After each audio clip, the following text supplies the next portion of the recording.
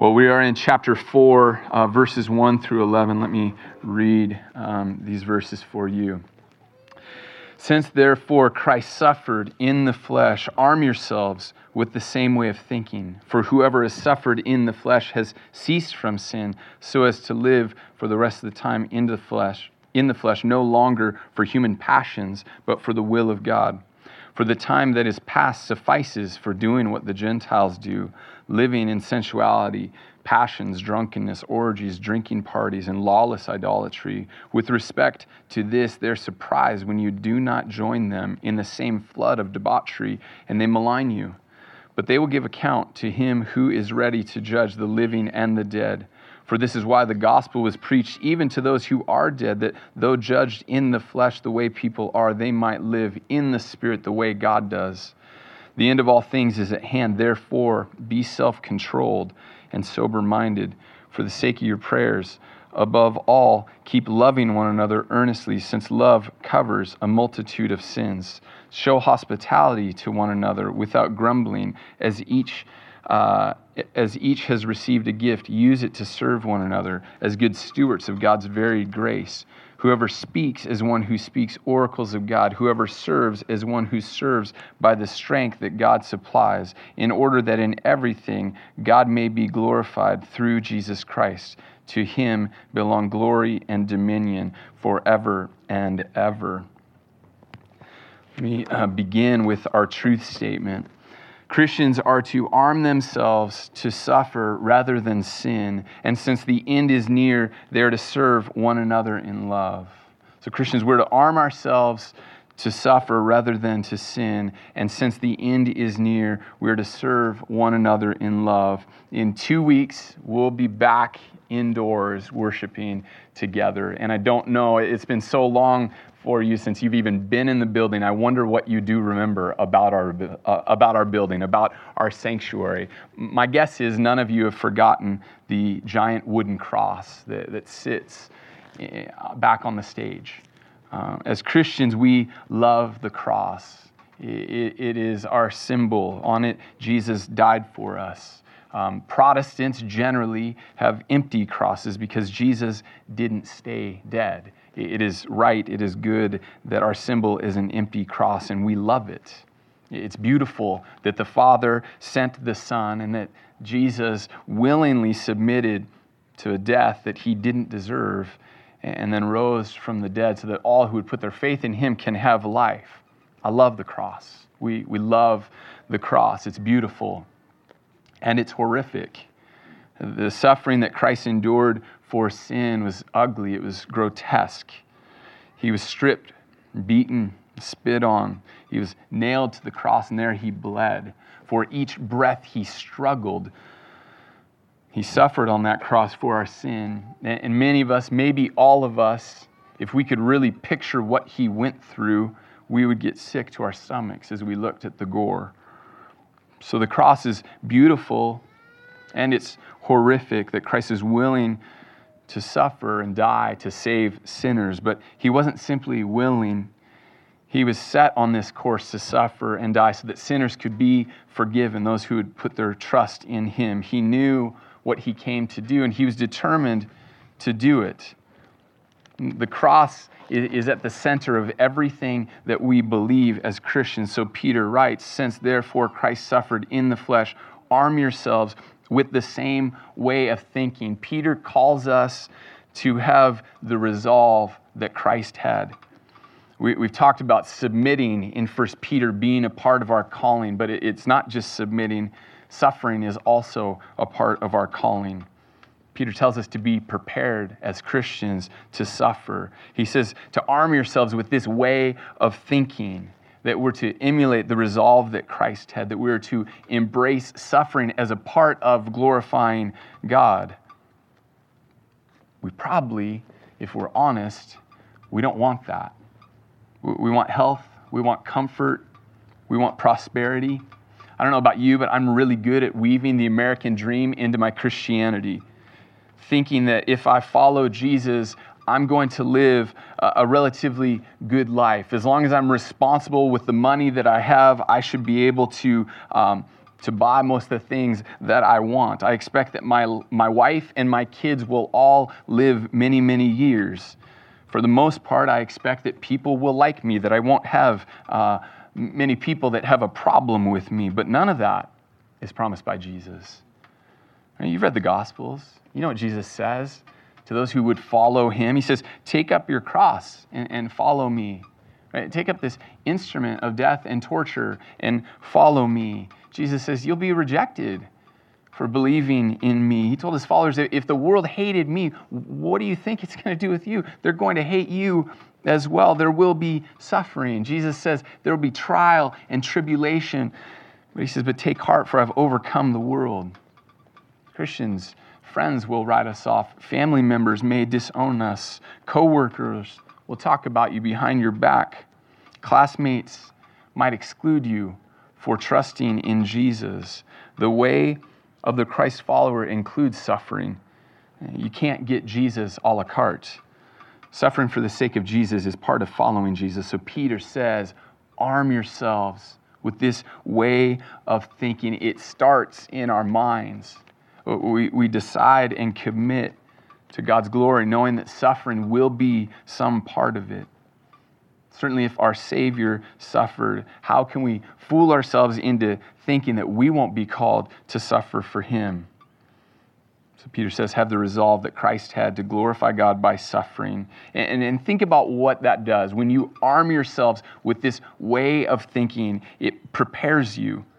You won't be as caught off guard, at least, when really hard things come, when persecution comes, when trials and tribulation come, because you know it's part of the course.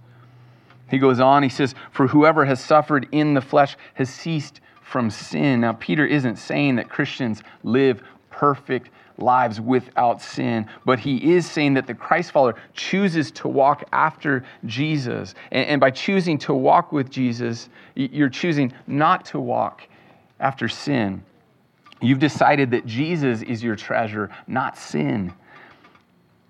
That's the sense that we have ceased from sin. In verse 2, it helps us see more of his thinking, and Peter tells us to make these two gospel choices that are linked together. One is live for the will of God, and the second is therefore do not live for human passions. He says, so as to live for the rest of time in the flesh, no longer for human passions, but for the will of God. For the time that is past suffices for doing what the Gentiles want to do, living in sensuality. And he goes on in this list. The Christian chooses to live for the will of God and thereby chooses to no longer live for human passions that he lists off. This is what we do when we follow Christ. This is what Liam did when he gave his life to Christ. Not the ways of the world anymore, like we used to live for, right? That list that used to be you and me before Jesus, or maybe your sin wasn't on that list, but your sin was no less an affront to God. So now you live for the will of God. You live for what God wants, and this should change everything in us. This should change how we view work. This should change how we think about and consider finances. This should change how you live in your neighborhood. As you're asking God, how do I do your will here? What's your will for me with my neighbors, Lord? It should impact how you think about going to school, and someday you'll get to go back. It should change how you think about high school, about college, about the sports team you're on, or the drama club you're in. Living for God's will should impact our leisure. It should impact how we raise our kids. If you believe in Jesus, your life ought to be locked into this question: how do I live for God's will? What is God's will in this? How do I glorify God? That's our aim, not the fleshly passions that we all used to live for. He says that time's past when you lived for those things. You used to think it was worth living for all these sinful things, but now you know that it's God's will that you live for. And Peter's given us a couple of these don't lists, right? Don't do this. And if you read your Bible or if you've been to church for a while, you've heard lots of don't lists. And it's easy to zone in on those and think that Christianity or Scripture or God's just about all these don'ts. And Peter has his don't list, but you'll notice that Peter always follows it with do's, right? Do this. And actually, I see that all throughout Scripture. Every time I can think of when we're told, no, don't, here's what we do instead. Here's what we're set apart for. Peter calls that good, honorable conduct. This is holy living. And I think it's really interesting, Peter's list of do's, he's saying that these are the things that point people to Jesus. Remember back in 2:12, he said, keep your conduct among the Gentiles honorable, so that when they speak against you as evildoers, they may see your good deeds and glorify God on the day of visitation. Just before that, he talked about not living for the flesh, but he didn't say that not living for the flesh is going to bring people to Jesus. He says it's our good deeds that are going to point them. And certainly, abstaining, not participating in the ways of the world matters, but the good deeds, Peter tells us, point to God. The founder of Bob Jones University, unsurprisingly, is Bob Jones. And he said this, it's a Christian school.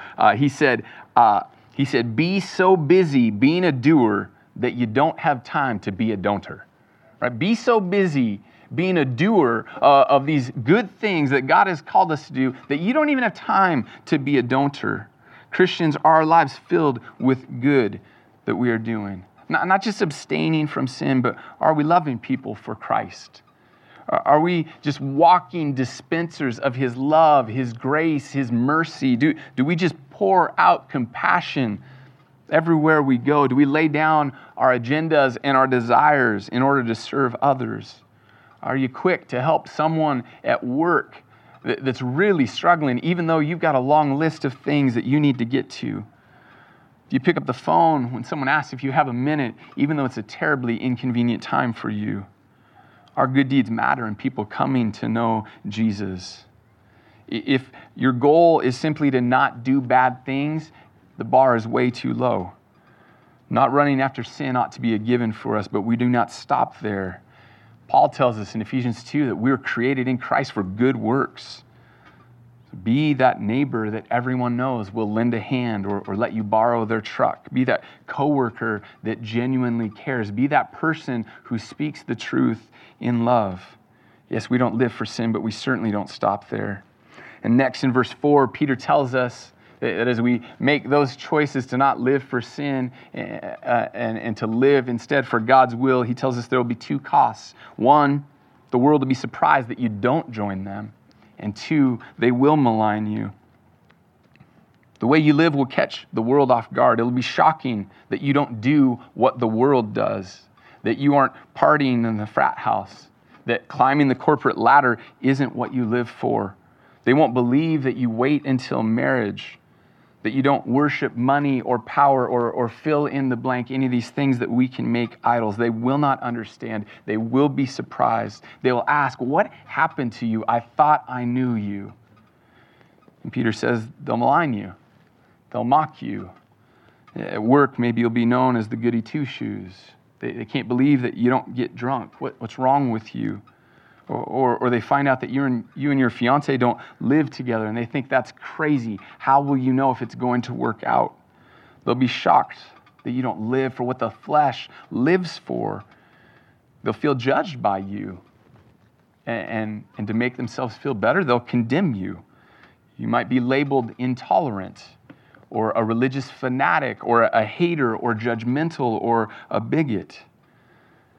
Verse 5, though, he says, but they will give account to Him who is ready to judge the living and the dead. They'll malign you. They'll take down your name. They might do worse to you. We know that all over the globe there are Christians that are suffering persecution, Christians that are losing jobs, losing their businesses. Maybe they're physically threatened or actually beaten, thrown into prison. Every day there are Christians that die for their faith. And it might seem in this life like they will get away with it, but Peter says, no, God will judge them. He will judge perfectly. Remember back in 2:23, speaking of Jesus, he wrote, when He suffered, He did not threaten, but continued entrusting Himself to the judge, to Him who judges justly. Jesus could have judged His killers justly, but He left it in the Father's hands. there will be a day when there is no injustice. Every sin will be either paid for on the cross or judged for all of eternity. Let's break down verse 6 because it's easy to get confused here, I think. He says, for this is why the gospel was preached. So the for this refers back to the previous verse in verse 5. The gospel is preached because in verse 5, judgment is coming. Right? The gospel must be preached so that people can respond and be saved from the judgment that is coming. He then says, even to those who are dead. And I think the NIV is really helpful here. The NIV wrote, those who are now dead. So this refers to people who were alive. The gospel was preached to them. Since that time, they have died in this life. And he goes on, he says, that though judged in the flesh the way people are. So what does he mean here? Well, what's the way that people are judged? This came with the fall, right? Death entered in because sin entered in. Every person dies a physical death. So it doesn't matter if you're a Christian or an atheist, there will be a day when all of us breathe our last breath. And then he says, they might live in the Spirit the way God does. So even though a Christian still experiences physical death in this life, they are alive in spirit like God. Let's take on verses 7 through 11. The end of all things is at hand. Therefore, be self-controlled and sober-minded for the sake of your prayers. Above all, keep loving one another earnestly, since love covers a multitude of sins. Show hospitality to one another without grumbling. As each has received a gift, use it to serve one another as good stewards of God's varied grace. Whoever speaks is one who speaks oracles of God. Whoever serves is one who serves by the strength that God supplies, in order that in everything God may be glorified through Jesus Christ. To him belong glory and dominion forever and ever. Amen. He begins by saying the end of all things. What does that mean? Especially since this was written nearly 2,000 years ago. The Bible uses language like this. It describes that we are living in the last days, or the end of all things. The period of the last days might be longer than you would expect it to, but biblically it started when Jesus came in the flesh, and it ends at his second coming. So 1 Peter 1:20, Peter wrote, he was foreknown before the foundation of the world, but was made manifest in the last times for the sake of you. In Acts chapter 2, Peter's preaching. It's the day of Pentecost. He quotes Joel, the prophet. It says, in the last day, God declares, I will pour out my spirit on all flesh. Hebrews 1:1, the author writes, long ago, at many times, in many ways, God spoke to our fathers by the prophet, but in these last days, he has spoken to us by his Son. So this concept of the end of all things, the last days, this isn't just a Peter idea. Scripture seems to want us, right, those living this side of Jesus coming, to live in light that the end is coming. And that should impact how we live, that we should live with the end in mind. So do we live, Christians,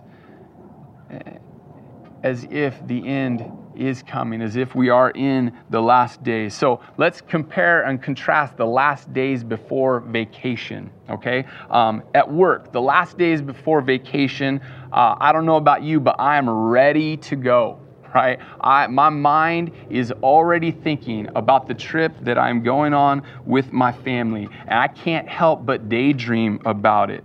So it's tough for me to keep my mind on work.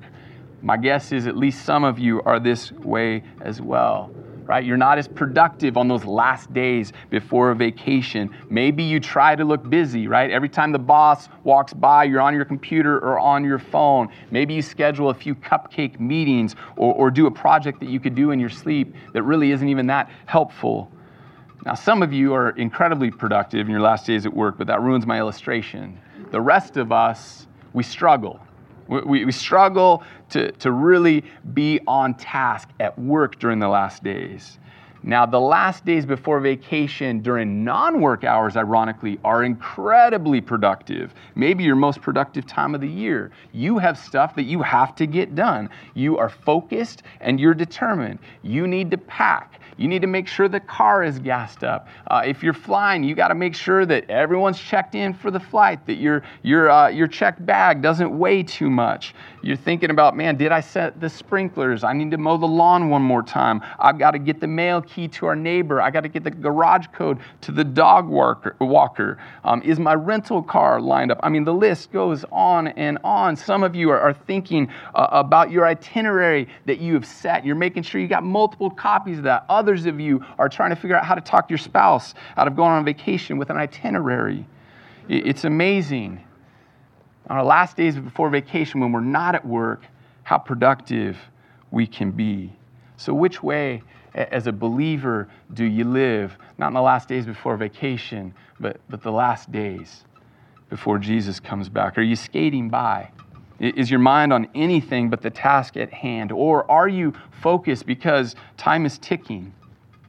Is your mind on God's glory? Are you concerned for people that have not trusted in Jesus yet? Are there conversations that you just really want to have with others about Christ? Are you concerned about encouraging other brothers and sisters to continue following in Jesus? Are you using your time wisely? Are you living for something that's really just a waste of time? Decades ago, there's a pastor talking to college students, and he really challenged the American dream of retirement. And he had them imagine a couple that worked hard their whole lives, really diligent to save, to invest. They got to retire at a pretty young age, young enough that they could travel really wherever they wanted. And what they loved was the water, so they bought a boat. And they took their boat to all kinds of beautiful beaches. And it was out on these beaches that they discovered gorgeous seashells.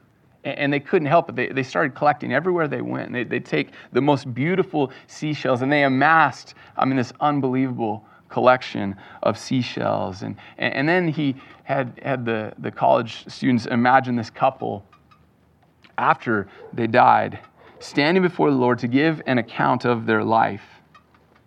And what they did was they turned and they showed Jesus their collection of seashells. Man, I don't want to stand before the Lord and just have a collection of seashells to show him. When I stand before the Lord, when I'm face to face with Christ, I want to hear the words, "Well done, good and faithful servant." We've got to live with the end in mind. The world is so good at distracting us from what we know this life and the next is all about. So he goes on, he says, be self-controlled, be sober-minded. Right? Be self-controlled. Instead of being controlled by self, be self-controlled. Peter gave a list of what it looks like to be controlled by self, to be controlled by fleshly passions. Which are you? Are you self-controlled, or are you controlled by your flesh? He says to be sober-minded, having a clear mind, able to think. The way of the world so often is just waiting to get off work so they can unwind, so they can throw a few back and escape thinking. But this isn't the way of God's people. We're to be sober-minded in our thinking. He tells us that we're to love one another earnestly. Right? It's not a fake love. It's a real love, a sincere love in Christ that we are to have for one another. And he says one another to remind us that this is how the church interacts together. Right? Peter's used family language multiple times in this letter. God's people are to be the family of God. We're a relational people. So if you attend a church and you don't have relationships with the people at that church, you're not a part of the church. You just show up, you consume the music or the sermon, but you aren't really a part of the body if you don't have relationship. The church is to love one another. It's one of the ways that Jesus told his disciples that they will be known as his disciples when they love each other well. Peter says love covers a multitude of sins, and he can't mean that our love takes care of sin the way that Christ's love covers sin. What he does mean is that when we love one another well, it takes away the power that sin has in our community. Right? Just like a flame needs oxygen, but if you take away that oxygen, that flame will be extinguished. So love takes the fuel out of sin. And so love in a church it's looking to snuff out sin. And I don't mean that in a judgmental way, in a legalistic way, in a holier than thou way, but in a way that I want the very best for you, brother and sister in Christ. So a brother or sister in Christ can lovingly point out a sinful attitude or action in me so that it doesn't grow, it doesn't fester.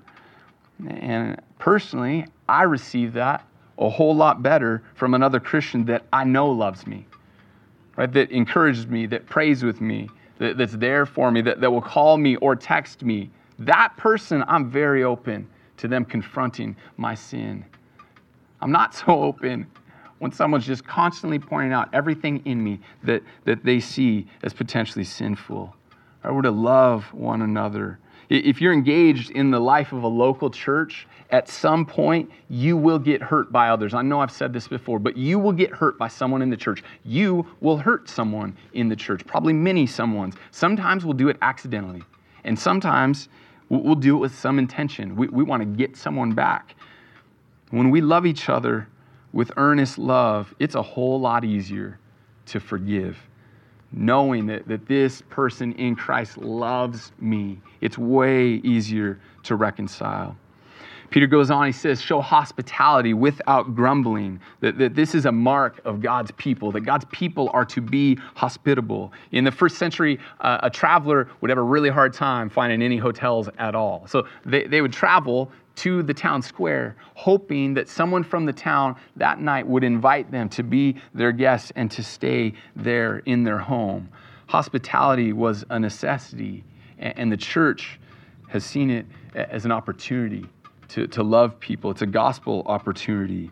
But today, we can live next to someone for years and never share a meal in one of our homes together. We can live next to each other for years, never even barbecue outside together. You can go to a church and come every Sunday. You can be a part of a Bible study. You can even serve in ministry together, go out to coffee together, but still never be in one another's homes. And there's something so good, so sweet about the fellowship when you're in someone else's home and they're sharing a meal together. I love our fellowship here on a Sunday before our service, after service, but there's something that is just the next level when someone from your church invites you over to have a meal with them and you share a couple hours together. Now, you will notice he said to be hospitable without grumbling. Right? Hospitality, it can be hard. It can be intimidating. It can be stressful, right? Maybe you're thinking, man, I need to clean everything up. And technically that's not true. We all do it, but you don't have to, right? You could just have them over. Or maybe you're like me and you panic about, I used to panic about, man, what are we going to cook? Cooking's great. Honestly, though, you could order pizza, takeout, serve it on paper plates, whatever you're drinking, have it in plastic cups, and that would be fine. That would be good still. Or maybe you stress because you're like, I live in this apartment, or our house is so tiny. I think a excuse we used to have was my schedule is so busy. But COVID has kind of helped take care of a lot of our activities. And now COVID certainly brings challenges, right? Maybe you're not comfortable going in somebody else's home. If that's the case, man, we got a few more weeks of good weather left. You can go to a park, you go to your patio. I've seen people just in their driveways and camping chairs like y'all have right now. If it starts raining, you could open up the garage door, hang out in the garage. This Christian man, John Dennis, he wrote this about hospitality, and I really like it. He said, the key to hospitality is to begin. It doesn't matter if you live in an apartment, dorm, or house. Once a week, opening your home, baking a few cookies, or checking up on an old neighbor, or borrowing a cup of sugar from the house next door. Our world lives in isolation, but it may be that through our doors, all kinds will come. One who is hungry, an intellectual who is questioning, a colleague in crisis, a student from a far-off land. It may be that God's new people from the nations will sit at your table. It may be that having a shared meal and having tasted Christ, their own table will be open for the gospel in a country that we would never reach.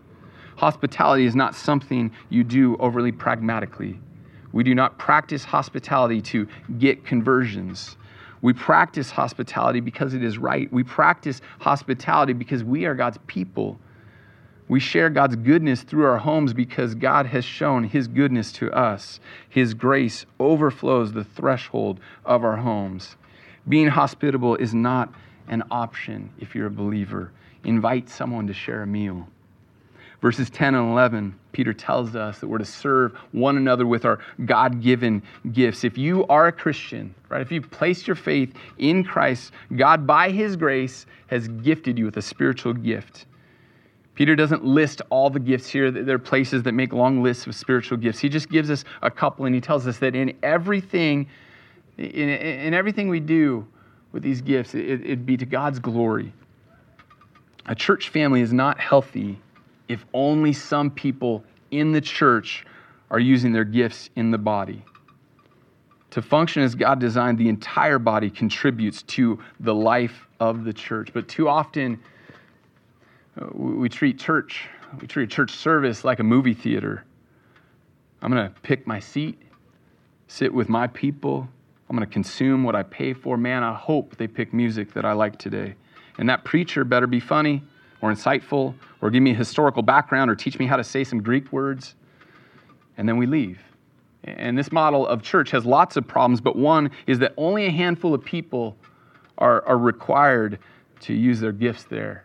The welcome team, the musicians, the sound tech, the preacher, maybe a couple others. But Peter tells us everyone is to serve the body with the gifts, not just on Sunday, right? But everyone's to serve the body with the gifts that God has given them. And for some, that'll be up front. Everyone will see your gifts. But there will be many gifts that very few people, maybe no one, will know who used that gift to make this thing happen for our body, but it will bless the body.